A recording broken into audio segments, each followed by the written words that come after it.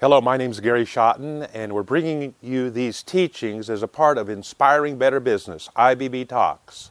Today I'm going to talk about managing by numbers, and more elaborately, managing your business by numbers, managing your jobs by numbers. You see, especially when you're getting started in a business, you do a lot of managing by feeling, and feelings are very deceptive, or can be deceptive. And even as you go along in life and go along in your business, you can learn that, hey, I feel like doing this, and I look like this, and looks like everything's going fine. My sight is, I've got a good feel for it, or it just looks good, or I think things are going well. Well, those are mistakes that you've got to overcome. Yeah, they have a part to play. They should bring a caution or warning if something's not right, but you shouldn't manage by feeling. Managing by numbers is where you've got to go when you're owning and operating a business. Well, let's talk about two kinds of businesses, both a service business and a product you sell. Those are two types of businesses. And then let's talk about the different phases of a business growth, like when you're getting started and when you're getting bigger, and then even when you're quite big as a business.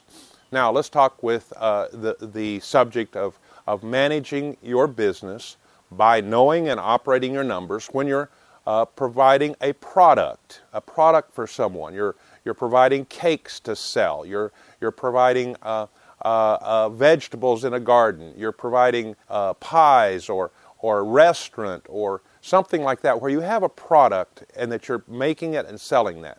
Well, at first, you want to experiment. I've always told people you've got to do a lot of experimenting even before you start your business. And when you're starting and you're going, experiment around. That should be done. That's another subject. And you're ready to kind of lock in to maybe now starting my business after lots of experimenting. By the way, while you're experimenting, you probably need a job someplace else. You need income coming from someplace else to pay your basic bills. But that's another subject. Now, you're providing this product. Let's say it's a cake. Well, you should measure out the amount of ingredients that it takes to make a batch of cakes. How much flour, how much sugar, how much salt, how much seasoning, every little thing, every little piece. And you measure it. You get a little scale and you measure it. And you know how much you paid for each one of those things by the pound or by the ounce or whatever measure you want to use. You paid so many dollars per pound or shillings per ounce or whatever. And then you must decide and measure how much of each one of those ingredients went in to making that batch of cakes. And then you've got to count and say that batch of cakes makes 100 biscuits or whatever you're making.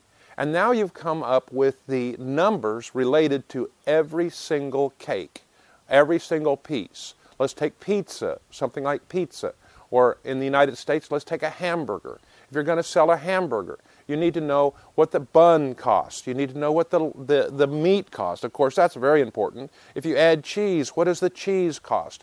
What does the pickles cost? What does the mustard or ketchup cost you? You know, there's a very famous hamburger store all around the world called McDonald's. And I'll guarantee you they're allowed to put only 2 pickles, not 3, or 3 pickles, not 4. The person making that hamburger knows not to put an extra pickle because somebody upline knows how much the cost of each pickle is.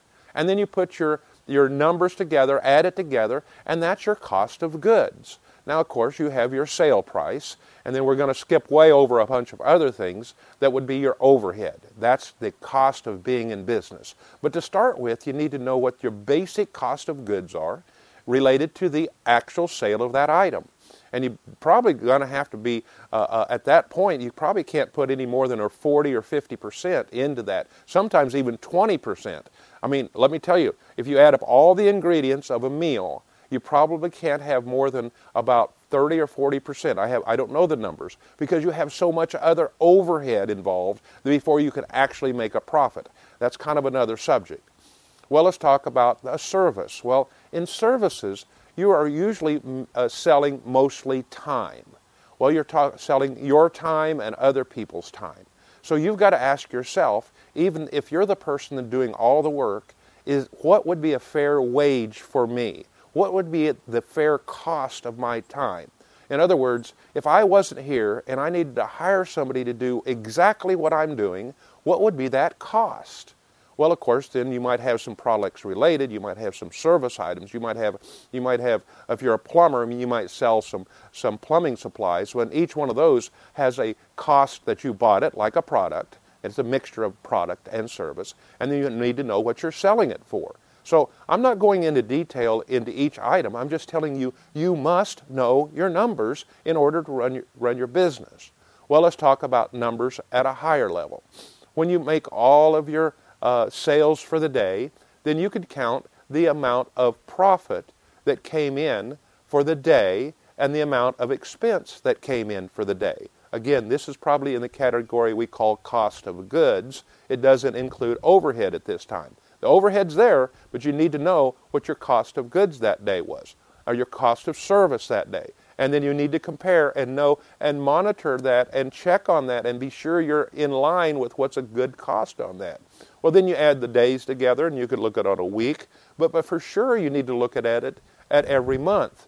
That month, what was my cost of goods when I added up all managed by knowing your numbers, and you added up all of the products you bought, all of the direct labor that you consumed?